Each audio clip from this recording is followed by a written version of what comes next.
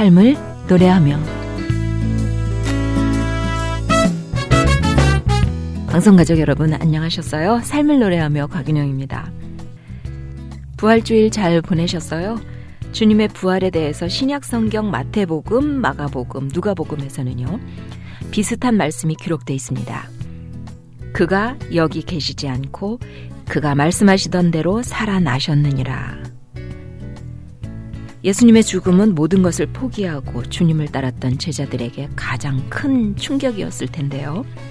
예수 그리스도의 무덤 앞에서 주님의 부활을 알리는 천사의 이 선포는 그들에게, 그리고 오늘날 우리에게 정말 큰 소망이 됐지요. 성경에 보면은요, 죽었다가 다시 살아난 사람들이 여러 명 등장을 하는데요. 나사로, 또 과부의 아들, 사도행전의 청년 유두고, 과부인 다비다 등이 있습니다. 하지만 이들은 죽음에서 살아났다가 다시 죽었지요. 예수님께서는 죽음에서 부활하시고 영원히 살아계셔서 하나님 우편에서 우리를 위해 간구하신다고 성경은 말씀하고 있습니다. 예수 그리스도를 믿는 사람들에게 허락하신 부활의 기쁨을 누리는 모두가 되기를 바라면서요. 삶을 노래하며 오늘 첫 곡은 국립합창단의 노래로 준비했습니다. 무덤에 머물러.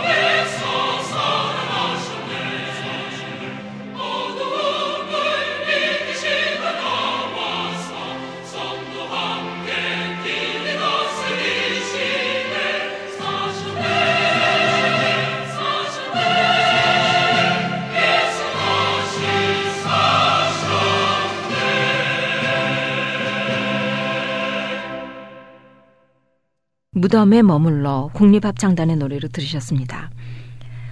우리를 너무 사랑하셔서 죽음에서 우리를 구원하시기 위해서 독생자 예수 그리스도를 십자가에 죽게 하신 하나님께서는요, 예수님의 부활로 또 영원한 소망을 우리에게 주셨지요. 마커스 워십이 노래합니다. 그 사랑.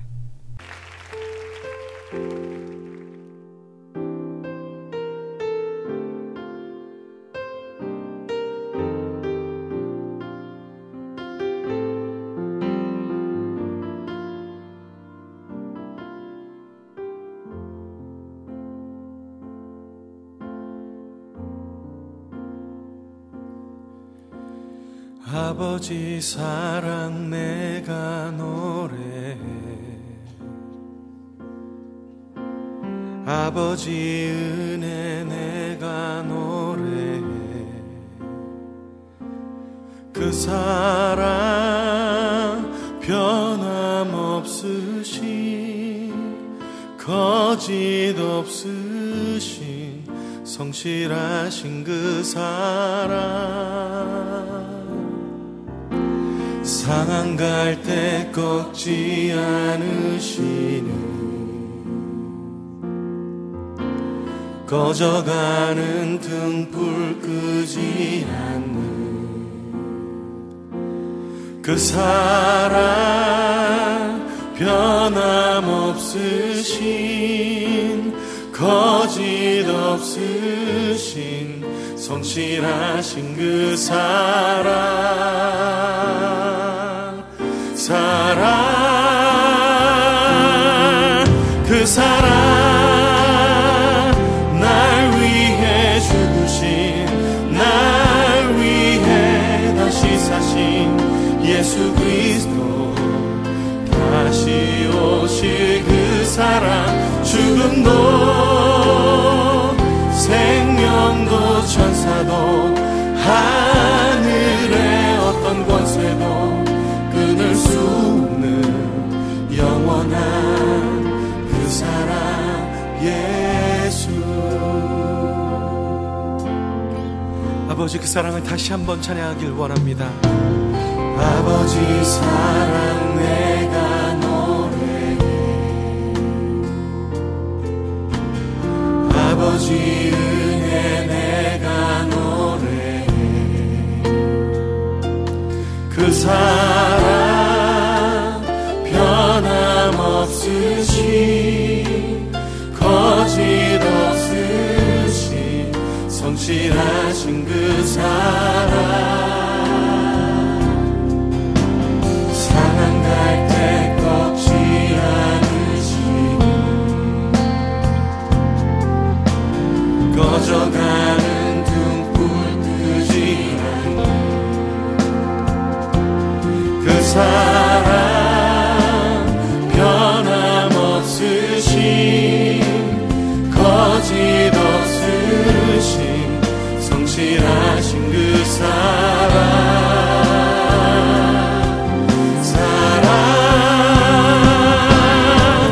그 사랑,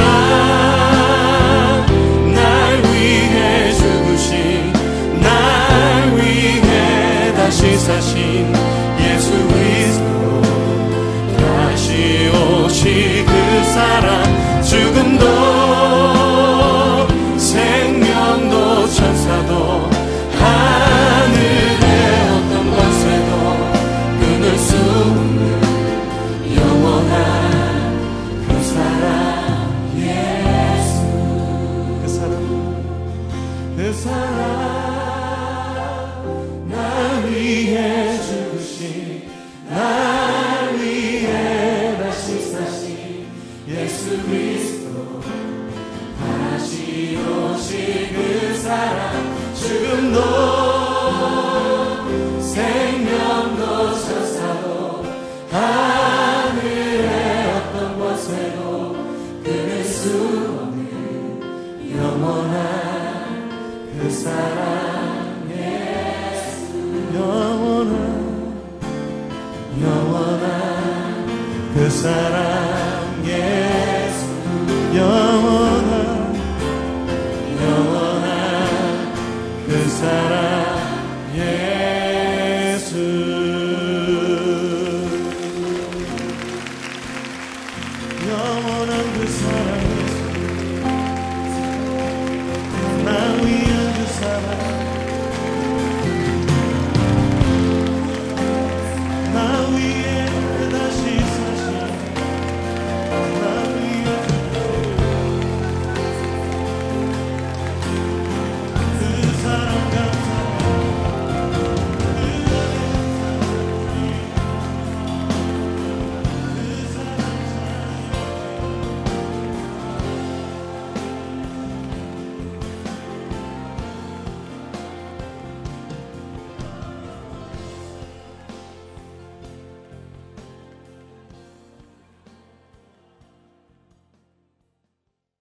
그 사랑, 마커스 워십의 노래로 들으셨습니다.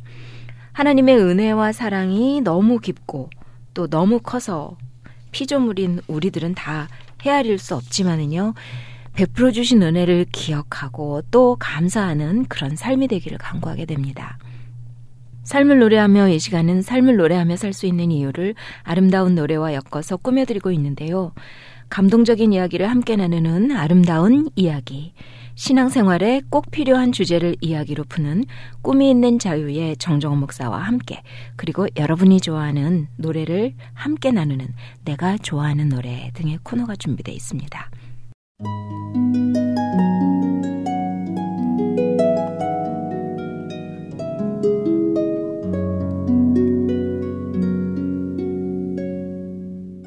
아름다운 이야기.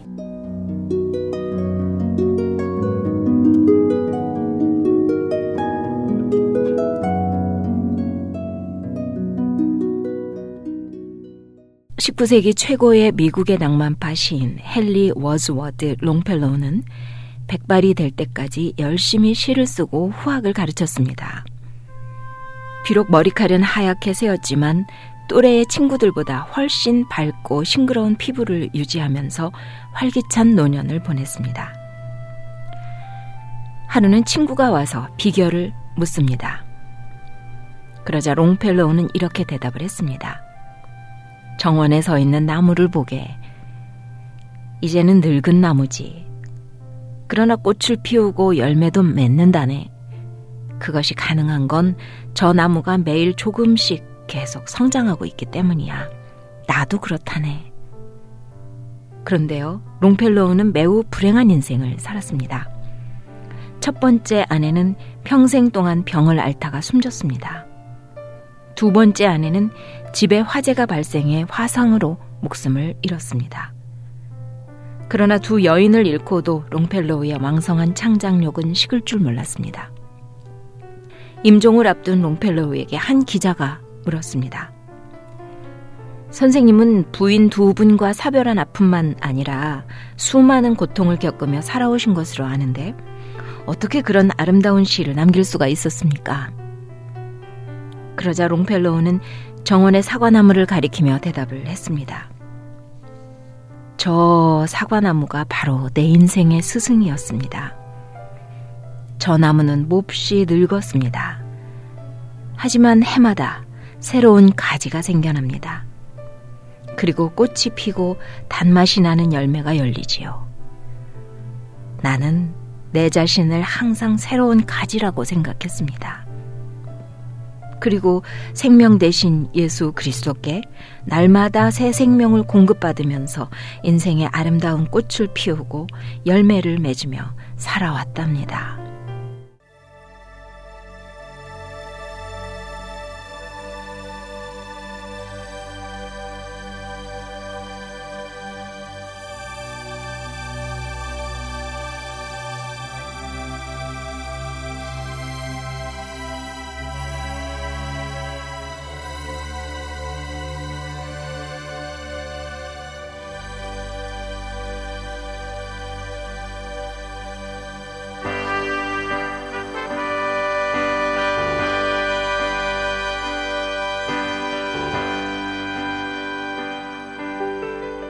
하늘이 무너지고 땅이 꺼져도 나는 믿네. 주님 날 보호하심. 비록 지금보다 더욱 나빠질지라도 나는 믿네. 주님 날 보호하심.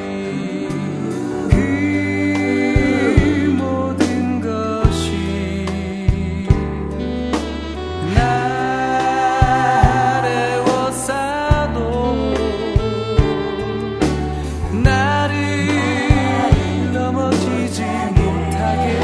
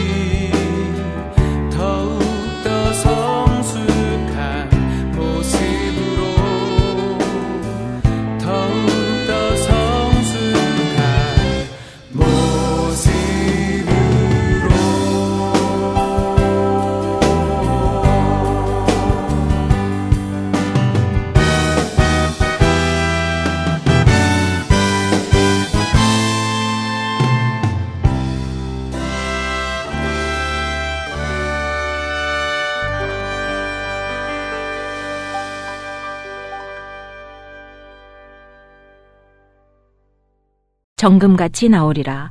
지팡이와 막대기로의 찬양으로 들으셨습니다. 19세기 최고의 시인 롱펠로우의 이야기였는데요. 고통 속에서도 아름다운 시를 남길 수 있었던 비결, 예수 그리스도의 새 생명, 그것은 오늘 우리에게도 동일하게 공급되고 있음이 얼마나 감사한지 모르겠습니다.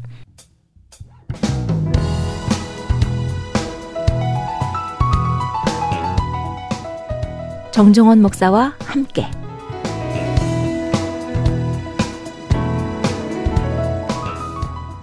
오늘도 남가주 LA에 위치한 IM철치의 담임이시고 월드미션대학 음악과 교수 그리고 꿈이 있는 자유의 정정원 목사님께서 이 자리에 함께 해주셨습니다.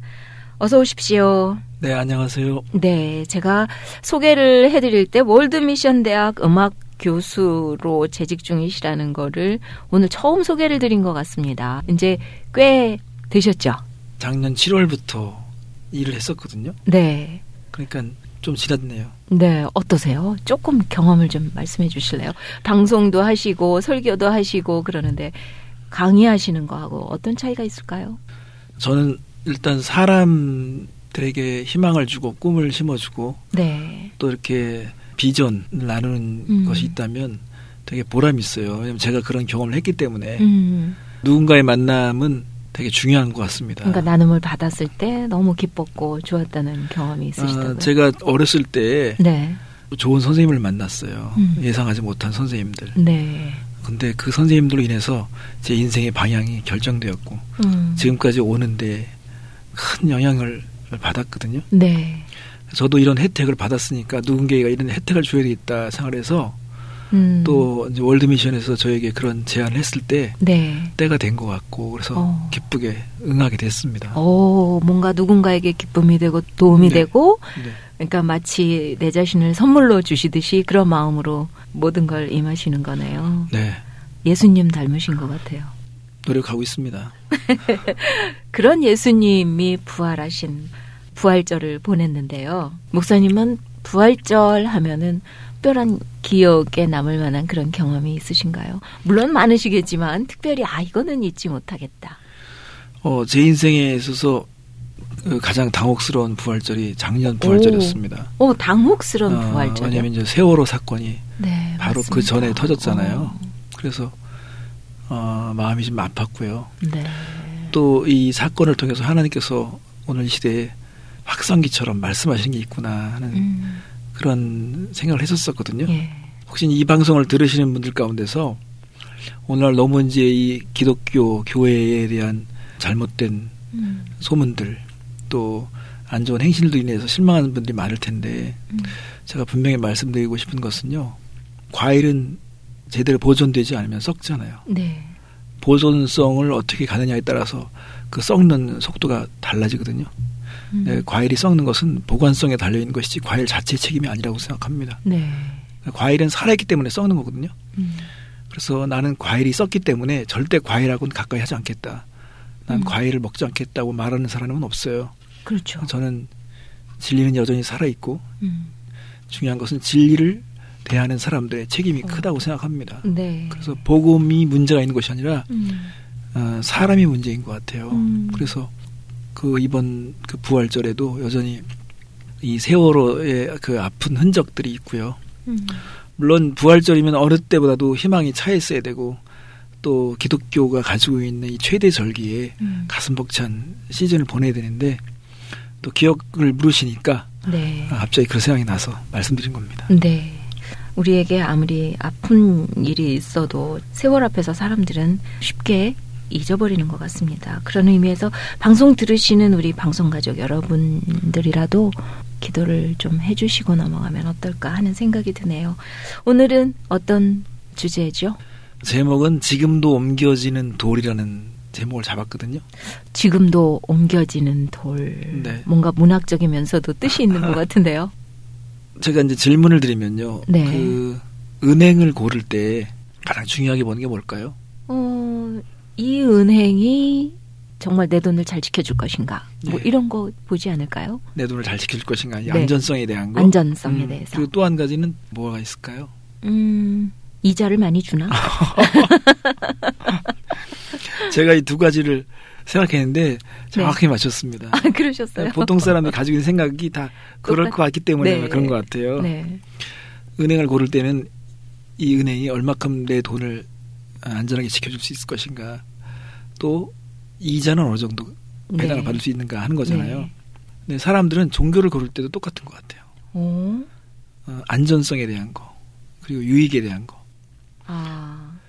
요즘 사람들이 더더욱 기독교가 진리냐 아니냐에 대한 관심보다는 실제적인 문제, 기독교가 나에게 꼭 필요한 이유가 뭐냐, 이런 것을 묻기 시작했어요. 물론 본질보다 존재가 더 앞서는 시대에 살고 있기 때문에 이제 사실은 좀 어려워요. 예전 시대는 존재보다는 본질을 더 중요하게 생각했거든요. 근데 지금 시대는 그만큼 후퇴한 겁니다. 그래서 존재가 더 중요한 거예요. 그러니까 인간론이 되게 중요하게 부각된 거예요. 그러니까 내가 존재하는 것이 더 중요한 거예요. 하나님보다도. 그래서 이걸 믿으면 무슨 차이가 나느냐, 현재 내 생활에 어떤 도움이 되느냐, 이 진리가 나와 무슨 상관이 있느냐, 이렇게 개인적으로 절실한 문제에 대해서 답해주지 않으면 이제 어려워진 시대가 됐어요. 그렇다면은 아까 은행을 고를 때, 종교를 선택할 때 안전성과 유익을 고려한다면 그러면 우리가 물어볼 게 있어요. 기독교는 이 세상에서 어떤 종교보다도 그만큼 우리에게 현실적으로 그 와닿는 복음이 뭔가, 어떤 문제를 해결해 줄 수 있다고 말하는 것인가, 내 삶에 어떤 안전성과 어떤 유익을 줄 수 있다고 말하는 거, 여기에 이제 복음이 직결돼야 되거든요. 근데 저는 더더욱 오늘 이 시대에 부활의 복음이 더 확실한 복음인 것 같아요. 왜냐하면 우리가 살면서 사람들이 지금도 더 기술이 발달되고 이렇게 막 진보하는 것 같은데, 인간의 불안증 이거 더 심해지고요. 조급증, 사람은요 더 쉽게 화를 내고 짜증내고요. 이렇게 불안증세, 그리고 우울증이 막 더 막 증가하고 있고, 더 고독하고, 또 어떤 이 두려움에 대한 불안, 이런 증세들이 많거든요. 그래서 이 문제와 직결되는 것이 어느 것보다도 이 부활의 진리라고 생각합니다. 그러니까는 예수님은 이 죽음의 문제를 극복하셨고 승리하셨고 사망의 권세를 이기셨기 때문에 우리에게도 그런 소망을 주기 원하시는데, 여전히 사람들에게는요 그 돌문이 열려지지 않은 거죠. 내적 공허감이 딱 닫혀지게 만들고요. 삶에 뭐 목적이 없는 거, 죽음에 대한 공포, 이런 것을 해방되지 못해서 지금 그 돌문이 열려지지 않고 있는 거잖아요. 그러니까 이 부활의 계절에 많은 사람들에게 이 복음이 전파돼서 지금도 각자의 마음에 돌들이 옮겨진다고 생각해서 주님이 이걸 바라신다고 생각해요. 이런 희망을 주시기 원하시는 거죠. 그래서 오늘 지금도 옮겨지는 돌이라는 주제를 잡게 됐습니다. 그러면은 지금도 옮겨지는 돌이라는 의미에는 부활의 의미를 우리는 계속해서 내 마음에 닫혀있는 그런 문들을 계속 열어야 된다라는 의미로 해석을 하면 되나요? 저는 부활신앙을 제대로 체험한 사람들은요, 예수님이 돌을 옮기셨던 것처럼 우리에게도 너희들이 평안하냐 하고 우리 가운데 목적과 평안과 어떤 능력을 주시기 원하시기 때문에 그거를 체험하면 문이 열리는 것 같아요. 그러니까 어떤 사람은 지금 돌문이 옮겨진 사람이 있고 여전히 닫혀진 사람이기 때문에 오늘 이 방송을 듣는 분들 가운데서 혹시나 내 삶에 옮겨지지 못한 돌이 있다면 이것이 제거되고 옮겨졌으면 하는 마음이 있어요. 그럼 찬양을 한 곡 듣고 말씀을 계속 나눌까요? 네, 크리스타 함린의 위대하신 주 How Great is Our God이라는 노래를 함께 듣겠습니다.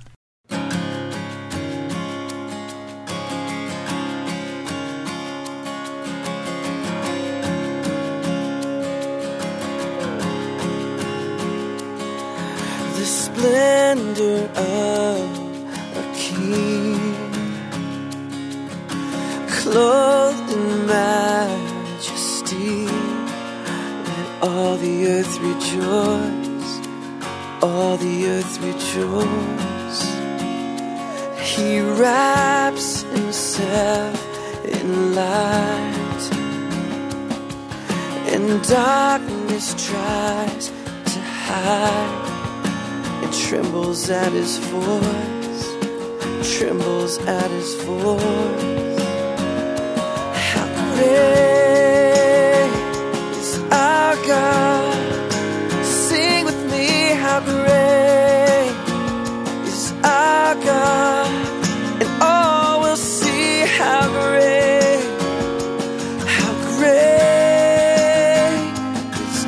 God. And age to age He stands, and time is in His hands, beginning and the end, beginning and the end. The Godhead, three in one, Father, Spirit, Son, Lion and the Lamb, Lion and the Lamb. How great is our God! Sing with me, how great is our God, and all will see how great is our God.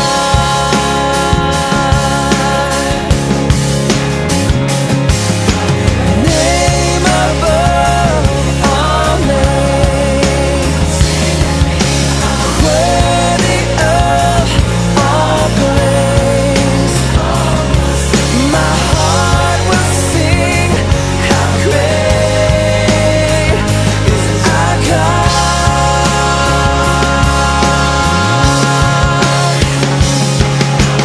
Name above all names, you are worthy of all praise.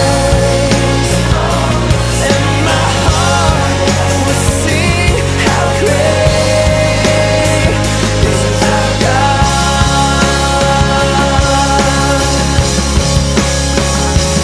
How great is our God. Sing with me, how great is our God. And all will see how great is our God. How great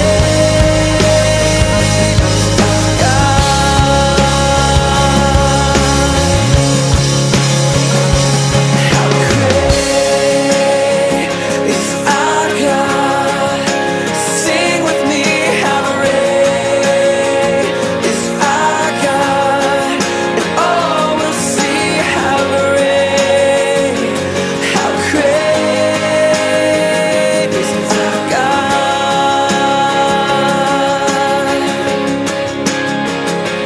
How great is our God. Sing with me, how great is our God. And all will see how great is our God.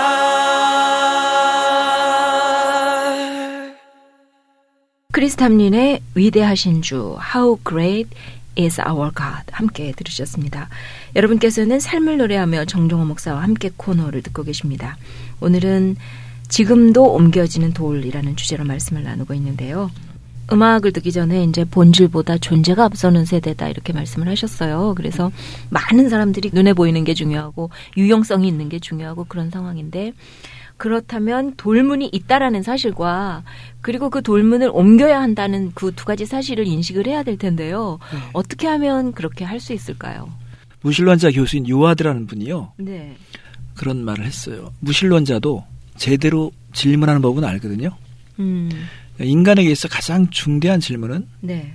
뭘까? 정말 예수님이 살아나셨다면 이보다 더 중요한 질문은 없다는 거죠. 정말 예수의 부활은 사실인가? 거기에 대해서 책임적으로 응답을 해야 된다는 거예요. 왜냐하면 예수님만이 유일한 예외자이기 때문에 모든 사람은 다 죽었거든요. 네. 제가 나이가 이제 50이 넘보니까요. 야, 제가 예전에 이런 나이가 올 거는 상상을 못했거든요. 언제 올 수 있을까라고 했는데 제가 50이 와 있거든요. 제가 이런 식으로 한 번만 더 살면 저는 이 세상에 없습니다. 인간의 죽음은 현실이거든요. 이거를 거부하든 이걸 인정하지 않든 죽음은 누구에게나 다 거친 진리입니다. 그것은 다 맞아야 되는 거잖아요. 네. 근데 이 죽음의 문제를 해결하지 않으면 우리가 삶에 있어서 의미에 대해서도 약한 거거든요. 그렇다면은 이 죽음의 문제를 유일하게 해결하고 이 죽음을 정복하신 분이 정말 사실이라면 인류는 죽음과 함께 다 땅에 묻히고 흙으로 돌아가는데 그리고 뭔가 이렇게 삶의 소망을 바라는데 이 죽음을 정복하신 분이 있다고 한다면 인간이 물어야 될 가장 근본적인 질문 중에 하나가 바로 이거라고 생각하는 거죠. 그분의 부활이 정말 사실인가 하는 거죠. 네. 정말 사실이냐. 예. 근데 저는 목사님께 여쭤보겠습니다. 저의 경험으로는 네.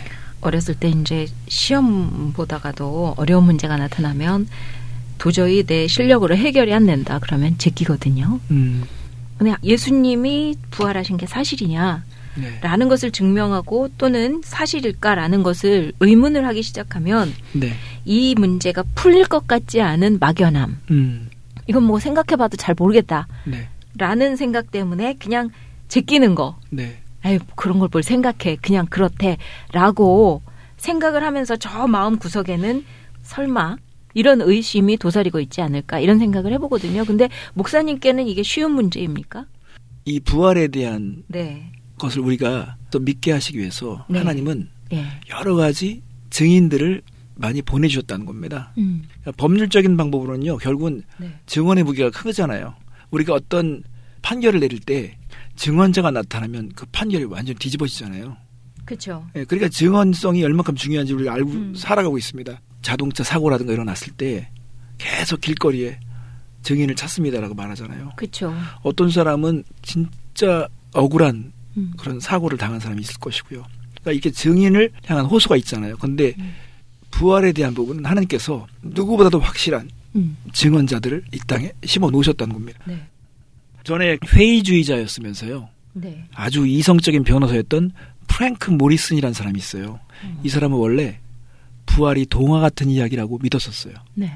이 사람은 그래서 기독교의 주장이 거짓됨을 폭로하려고 책을 쓰려고 준비했었던 사람이에요. 근데 이 사람이 그 증거를 보고 난 후에 다시금 그의 확신이 바뀌었어요. 그래서 이런 말을 했습니다. 세상에 어떤 배심원이라도 만일 그가 지성적이라면 부활 이야기가 옳은 이야기라는 평결을 내릴 수밖에 없다. 이렇게 말한 거예요. 그래서 이 사람이 이제 책을 썼는데 네. 누가 그 돌을 옮겼는가라는 책을 썼는데 이게 기독교의 어떤 그 변증을 위해서 아주 위대한 책이 됐습니다. 네. 여기에 이제 빈무덤에 대한 증언 이런 것들이 나오는데 여기에 이제 여러 가지 설들에 대한 거를 이분이 다 반박하는 거예요. 변호사기 네. 때문에. 네. 기독교에 이렇게 쭉 이렇게 보면 여러 가지 면에서요. 이 부활을 실제로 알아보려고만 하면 사람들은요. 부활의 진리를 만날 수밖에 없는데 네. 이런 것이 너무 자신 있기 때문에 이제 사단은 이 부활에 대한 진리를 오해하게 만들고 접근하지 못하게 만들고 그리고 이 부활의 진리를 어떻게든지 믿지 못하게 하려고 여러 가지 설을 만들었던 거예요. 그러면은 각자가 가지고 있는 돌문 아까 이제 옮겨진 분도 계시지만 아직 옮겨지지 못한 분도 계시다 그랬잖아요. 그럼 네. 그 각자가 돌문이 있다 아니다라는 것을 어떻게 깨달아 알 수 있을까요? 기독교의 진리, 예. 복음의 모든 것을 딱 버티고 있는 거가 부활이거든요. 부활의 진리가 이 모든 진리를 다 받치고 있는 거거든요. 그러니까 이 부활의 진리를 싹 빼버리면 네. 기독교의 모든 건 다 와르르 무너지게 돼 있어요. 왜냐하면 예수님이 부활하지 않았다면 주도 되지 못했을 것이고요. 예수님이 부활하지 않았으면 기독교는 다 허위 사실이고 다 거짓된 가르침이고 기독교가 부활하지 않으면 지금 교회라는 이 공동체가 다 거짓 위에 세워진 거라고 보는 거잖아요. 그리고 미래에 대해서 우리는 더 이상 희망할 수도 없는 거거든요. 그러니까 부활 신앙이 그만큼 중요한데 이 부활 신앙을 제대로 갖게 되면 다른 모든 것들이 믿어지는 거기 때문에 결국은 이 부활에 대한 진리를 어떻게 받아들이냐에 따라서 그 마음에 돌문이 존재하는지 돌문이 열렸는지를 반드시 알아볼 수 있는 거잖아요. 네. 그러니까는 세상에 있는 악한 영이 이 돌문이 열려지지 않도록 여러 가지 설화로다가 임봉을 한 거예요. 네. 이거 훔쳐간 거다. 예수가 진짜 죽은 게 아니라 기절한 거다. 이거는 위대한 사기극이다. 이렇게 계속 그 시대마다 이런 소문을 퍼뜨려서 사람들이 돌문 안에 갇혀 있는데 나오지 못하도록 그렇게 돌문을 꼭 임봉해버린 거잖아요. 그러나 이 소식을 제대로 듣기만 한다면 관심을 갖기만 한다면 이 돌문은 옮겨질 거라고 믿는 거죠. 그 책을 쓰신 그 프랭크 모리슨처럼 적어도 야 이게 사실인가 아닌가 알아보자 라는 그 방향 하나만 잡아도 일단 돌문을 옮길 수 있는 시작은 될 것 같으네요. 그렇죠. 예. 근데 참 이 중요한 메시지인데요. 이런 메시지를 요즘에 교회에서 참 듣기가 쉽지 않은 게 현실인 것 같습니다. 제가 거꾸로 생각하면요. 네. 우리가 그만큼 삶에 자신이 없는 거예요. 왜냐면 부활의 진리를 선포하려면요. 네. 내가 그렇게 살아야 되는 거거든요. 거꾸로 말하면 이런 거죠. 부활이라고 하는 것이 내 삶에 어떤 차이를 만들고 있는가. 부활 신앙이 내 삶에서 지금 어떻게 활활 타오르고 있는가. 이런 걸 내가 말해줘야 되는 거거든요. 그러니까 사실은 부활 신앙을 주장하려면 내가 부활의 증인처럼 살아야 되는 거거든요. 그러니까는 교회가 부활 신앙에 대한 메시지를 반드시 전해긴 전해야 돼요. 그리고 저는 부활주의라는 분명히 부활에 대한 메시지는 전달되고 있다고 생각합니다. 네. 근데 도전성이 약한 것 같고요. 우리의 삶에 진짜 증인으로 살아가고 있느냐. 그러니까 부활 신앙을 갖게 됐을 때는 거기에 소망, 확신, 열매, 의미, 가치 이런 것들이 따라가야 돼요. 움직여져야 되거든요. 네. 그러니까는 우리가 삶에서 그 옛사람과 또 이 새사람 사이에 왔다 갔다 하면서 아직도 혼란스럽고 이게 지금 분명치 않기 때문에 네. 그런 어려움이 있는 것 같아요. 네. 그러면 우리가 찬양을 한 곡 듣고 더 분명한 태도를 가질 수 있도록 노력을 해볼까요? 네. 살아계신 주 소프라노 김영민 씨와 합창으로 듣겠습니다.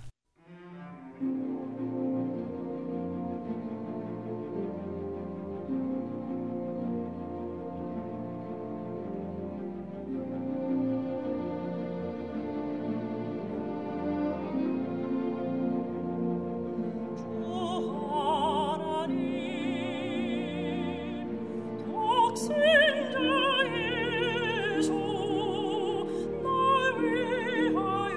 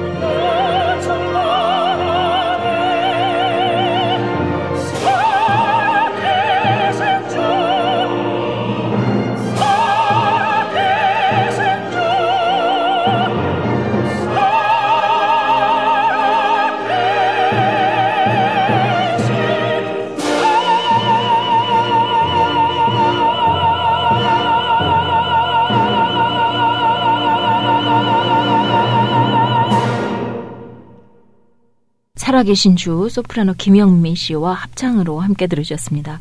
지금 여러분께서는 삶을 노래하며 정정호 목사와 함께 코너를 듣고 계십니다. 오늘은 지금도 옮겨지는 돌이라는 주제로 말씀을 나누고 있습니다. 돌 옮겨야 된다라는 생각 때문에 마음이 좀 뭔가 꽉 막혀있는 듯한 느낌이 들거든요. 우선 우리가 예수님의 제자들을 관찰하면요. 네. 어떻게 이 돌이 옮겨졌는지 그들에게도 네. 요거에 대한 증언을 받을 수 있거든요. 네. 성경은 되게 정직해요. 만약에 성경이 어떤 목적이 있어서 이거를 위조하거나 가공했다면 굳이 이렇게 쓸 필요 없는데 네. 예수님의 첫 번째 제자들이 의심했다는 표현 나오거든요. 그렇죠. 예. 그리고 두려워서 다 네. 도망갔었어요. 예수님이 십자가에 처형됐을 때. 그런데 이런 사람들이 갑자기 삶에 중대한 변화가 일어나는데 이 제자들의 삶에 이렇게 큰 변화가 일어나는 계기가 바로 이 부활 사건과 관련된 거거든요. 예수님을 한번 관찰해보면요. 예. 예수님의 성품을 볼 때 사람들은 예수님을 뭐 성인으로 올려놓는 것에 대해서는 다 일치하잖아요. 네. 근데 이런 예수님의 가르침과 그분의 성품과 그분의 삶을 볼 때 우리는 이분이 거짓을 가지고 이 복음을 퍼뜨렸다고 보기가 어렵잖아요. 그렇죠. 뭔가 이렇게 위조된 복음을 그분이 퍼뜨렸다고 볼 수는 없습니다. 그리고 제자들을 볼 때도 제자들과 그 당시에 성도들의 삶을 보더라도요. 그들을 반대하거나 핍박하는 자들에게도 인정받는 사람들이었습니다. 그러니까 이런 사람들이 의도적인 거짓말로 숙달된 거짓말로 속일 수는 없는 거거든요. 그리고 우리가 보통 거짓의 사람들은요. 말과 행위가 결국은 다르다는 것은 나중에 꼭 밝혀지잖아요. 그리고 기독교가 그 초기에 몇십 년간 어느 누구도 예수님의 이 부활의 복음을 따르는 사람들은요. 이 부활의 신앙을 믿기 시작하면서부터 의심하지 않았다는 것 보더라도 이 부활 신앙이 초기에 발생된 분명한 사건이었고 또 사람들이 그들의 메시지를 위해서 죽었다는 것만 보더라도요. 사실은 뭐 이렇게 몇십 명이 그들이 정말 훌륭한 인격자고 그들이 삶에서 이렇게 훈련받은 사람이라 할지라도요. 어떤 거짓된 것을 위해서 죽을 수 있는 사람은 없거든요. 그렇죠. 그러니까 우리가 이걸 보더라도 부활은 심정적인 면에서 봤을 때도 그렇고요. 이런 모든 면에서 봤을 때 이 당시에 그렇게 두려웠던 제자들이 한두 명도 아니고 다 일제히 자신들이 이것을 위해서 증언하다 죽었다고 했을 때는요. 이건 무엇보다도 명확한 사실이라고 보는 거죠. 네. 너무나 많은 사람들이 그것을 위해서 목숨을 버렸고 증거하기 네. 위해서 정말 고난도 무릅쓰고 네. 했다는 것 자체로 그것은 사실이 될 수 있을 것 같습니다. 그런데 네. 돌문을 옮겨서 그것을 확인하고 그리고 그 빈 자리를 확인하고 예수의 부활이 진실이다. 이것은 어떤 OX 문제 풀어가지고 그냥 우연히 맞는 쪽으로 가서 섰는데 맞았더라. 네. 그냥 믿었는데 그게 진실일 수 있었더라. 그런 문제는 아니거든요. 정말 그렇죠. 생명이 왔다 갔다 할 수 있는 결판을 네. 내야 되는 그런 질문인데 네. 너무나 많은 경우 질문하지 않고 그냥 지나가는 것 같아요. 근데 네. 이번 부활절에 정말 그거 질문 꼭 한번 해봤으면 좋겠어요. 나는 진실로 돌문을 옮겨보았는가. 지금 좋은 말씀해 주셨는데 제가 보면 사람들이 최소한 5분, 네. 5분만이라도 예수님에 대한 질문을 하면 네. 예수님을 만난 것 같아요. 진지하게 질문을 한다면. 진지하게 5분만이라도. 네. 자, 그러면 진지하게 5분만 질문을 해도 예수님을 만날 수 있을 것 같다고 말씀하셨는데 그래? 그럼 나도 한번 해볼까라는 분들을 위해서 몇 가지 질문 진지하게 무엇을 예수님께 여쭤보면 좋을지 아니면 자기 자신에게 무엇을 정말 생각하면 좋을지 네. 방법은요. 네. 예수는 어떤 면에서 독특하고 유일하신 분인가? 예, 예수는 어떤 면에서 독특하고 유일하신 분인가? 예수님의 그 유일성, 그러니까 예수님은 말이 보통 사람과 말이 다르거든요. 또 예수님의 삶이 다르고 예수님이 끼친 영향력이 다르고 그래서 심지어 C.S. 루이스 같은 경우도 예수님처럼 말한 것이 사실이라고 한다면 그건 인간일 수 없다는 거죠. 네. 그리고 인간으로서 그렇게 말을 했다면 정신병자가 네. 아니면 진짜 이건 고도의 사기꾼이 할 수 있는 일이라는 거잖아요. 그렇죠. 이렇게 뭔가 아주 그냥 심플하게 예수님을 생각한다면, 예를 들면 우리가 이순신 그러면 명랑해전이 전투가 있었느냐 없느냐를 알아보려고만 한다면 그건 역사적인 자료를 보면서 알 수 있는 거잖아요. 그 증명이 되는 거잖아요. 그렇죠. 이런 것처럼 예수님이라고 하는 이 인물 자체에 대해서 사람들이 공정한 생각을 가지고 시간을 들여서 이분이 역사적인 인물이라고 하는 것이 사실이라고 한다면 이분의 말과 이분의 인격과 이분의 삶 자체를 통해서 이분이 정말 사람일 뿐이냐 하나님이냐 이거에 대해서 질문을 해야 된다는 거죠. 네. 그러면 그런 그 자체가 진실을 위한 노력이고 또 그런 사람들의 삶에 반드시 어떤 차이가 일어날 거라고 확신해요. 네. 방송 들으시는 분들도 한번 진짜 결판 내보자 이런 생각을 한 번쯤 하셨으면 정말 좋겠어요. 네, 그러니까 세상은요. 네. 지금 종교도 그렇고 그가 오셨다는 거라 지금 많이 있어요. 그가 오셨다. 석가가 오셨다. 네. 공자가 오셨다. 어떤 도인이 왔다. 지혜자가 나타났다라고 말하죠. 근데요. 이렇게 위대한 탄생에 대한 얘기는 있지만 그가 유일하게 죽음을 정복했다. 이거는 없거든요. 그러니까는 이 죽음을 정복한 이 사실에 대해서 우리가 알 의무가 있고 책임적으로 응답해야 될 의무가 있다고 생각합니다. 그래서 그 하버드 법과대학의 법학의 개발자가 시몬 그린이라는 사람인데요. 이 사람이 그런 말을 했어요. 그러므로 만일 예수께서 참으로 죽은 자들 가운데서 일어나지 않으셨다면 또 그들이 자기들이 아는 다른 어떤 사실과 마찬가지로 부활을 분명한 사실로 확신하지 않았다면 그들이 자기들이 말한 그 진리들을 계속 확증한다는 일은 절대 불가능했다는 거예요. 예. 그러니까 진짜 알아보려고 하면요. 예수님의 시체를 훔쳐가서 말한 거라. 근데 그 당시에 로마라고 하는 것은요. 오늘날 해병대처럼 철저히 훈련받는 사람들인데 그 무덤을 더구나 명령까지 받았는데 두려움에서 도망갔던 그 제자들에게 시체를 빼앗겼을 거라고 상상하는 이게 그런 걸 믿는 게 더 기적이잖아요. 네. 또 예수님이 기절하셨다는 것은요. 해부학적으로 예수님이 어떤 그 당시 십자가의 형태로 죽었는지를 잘 이해하지 못하는 거예요. 그 채찍에 맞고 그분이 또 창에 찔리시고 왠지 죽음을 확인하려고 창에 찔리는 거잖아요. 네. 그리고 그런 고문을 받으셨는데 그분이 차가운 돌에서 이제 선선해지니까 다시 살아났다. 그리고 또 설사 그분이 기절했다 할지라도 그분이 진실하신 분이시고 그분의 말씀과 삶을 볼 때 그런 사기를 벌릴 만한 분이 아니라는 걸 봤을 때도 이거는 분명한 역사적인 사실이 세워졌다는 걸 믿어야 합니다. 네. 제목을 지금도 옮겨지는 돌이라고 말씀을 하셔서 이 부활 사건이 과거의 역사적인 사건으로 끝난 것이 아니라 지금도 우리 삶 가운데 계속적으로 일어나고 있는 현실이다라는 그 강력한 메시지를 주시는 것 같아요. 말씀하신 것처럼 이제 그 부활하면은 죽음을 정복을 했다 이렇게 그 말을 할 수가 있지 않습니까? 그러면 부활의 가장 큰 의미는 죽음을 정복했다는 것이다. 그렇게 본다면 그럼에도 불구하고 왜 우리의 가장 큰 문제는 아직도 죽음이고 그런데 그 죽음 앞에서 사람들은 그 죽음을 정복하고 이길 수 있는 부활이라는 것에 대해서 그만큼 관심이 있지는 않은 것 같거든요. 왜 그럴까요? 사람들의 그 생각이 좀 불공정한 편이 있어요. 예를 들면 지금 우리는 계속 요즘에 뉴스에 북한의 핵 문제 같은 얘기가 나오잖아요. 네. 이 핵폭탄이 그냥 이렇게 이슈가 되고 있는 것은요. 결국은 한순간에 모든 사람들이 다 불받아라 죽을 수 있다는 그런 두려움이 있는 거잖아요. 그렇죠. 이런 모든 우리의 성취라든가 우리의 노력과 우리의 이런 의미, 행복들이 한순간에 그냥 불바다로 변할 수 있다는 두려움이 있는 거잖아요. 그러니까 우리가 사고를 할 때 이 사고가 되게 불공정한 면이 있는 거죠. 왜냐하면 이 죽음에 대한 이런 부분에 대해서는 다 두려워하는데 그렇다면 이 죽음을 정복한 소식에 대해서는 왜 관심을 갖지 않느냐. 그거는 사람들이 그만큼 삶 자체 속에서 그 생각하는 법이요. 되게 지금 후퇴된 거예요. 굉장히 표피적이고 그냥 순간적인 그런 생각들만을 하기 때문인가요? 쉽게 말하면요. 이 땅에 우리가 존재하는 이 존재가 어떤 그냥 물질에서 어떤 존재가 나온 것이라고 보는 입장하고요. 어떤 인격체가 오늘 이 물질을 이 세상을 존재했다고 하는 입장하고는요. 천지 차이거든요.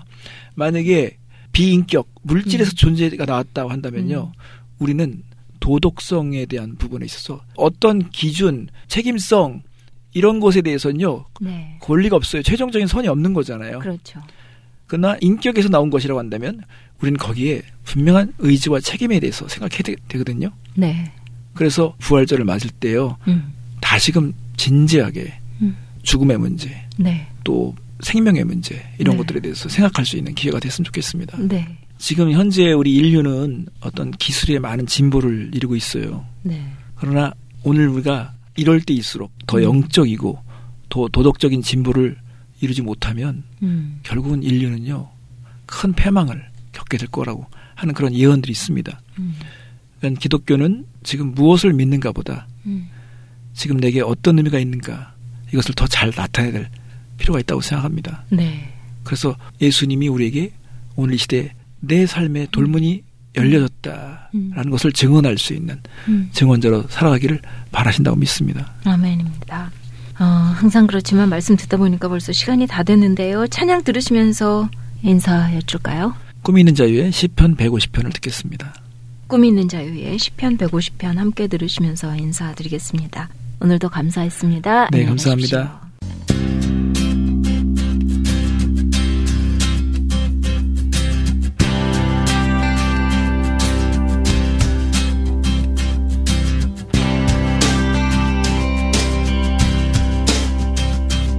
할렐루야 그 성소에서 찬양하며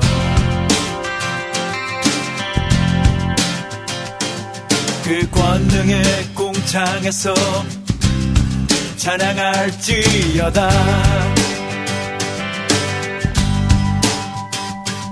그 능하신 행동을 인하여 찬양하며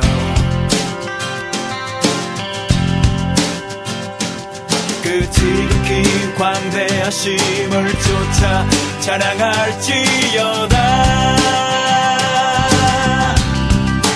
나팔 소리로 찬양하며 비파와 수금으로 찬양할지어다.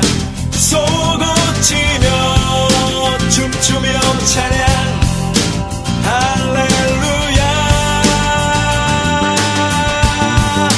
견학과 둥소로 찬양하며 모든 재금으로 찬양할지어다. 호흡이 있는 자마다 할렐루야.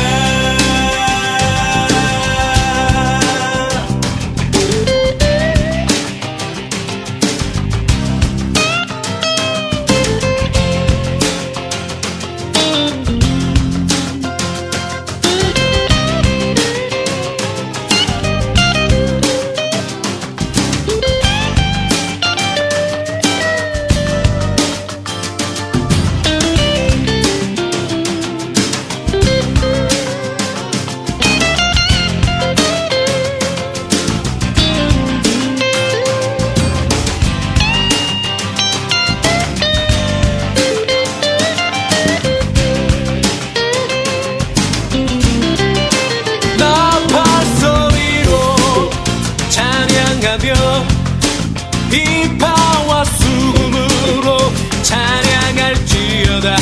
쏘고치며 춤추며 찬양 할렐루야. 죄로 말미암아 모든 사람에게 임한 죽음을 정말 해결해 주실 수 있는 유일하신 예수 그리스도를 믿음으로써 돌문이 옮겨지는 우리 모두가 되기를 바라면서요.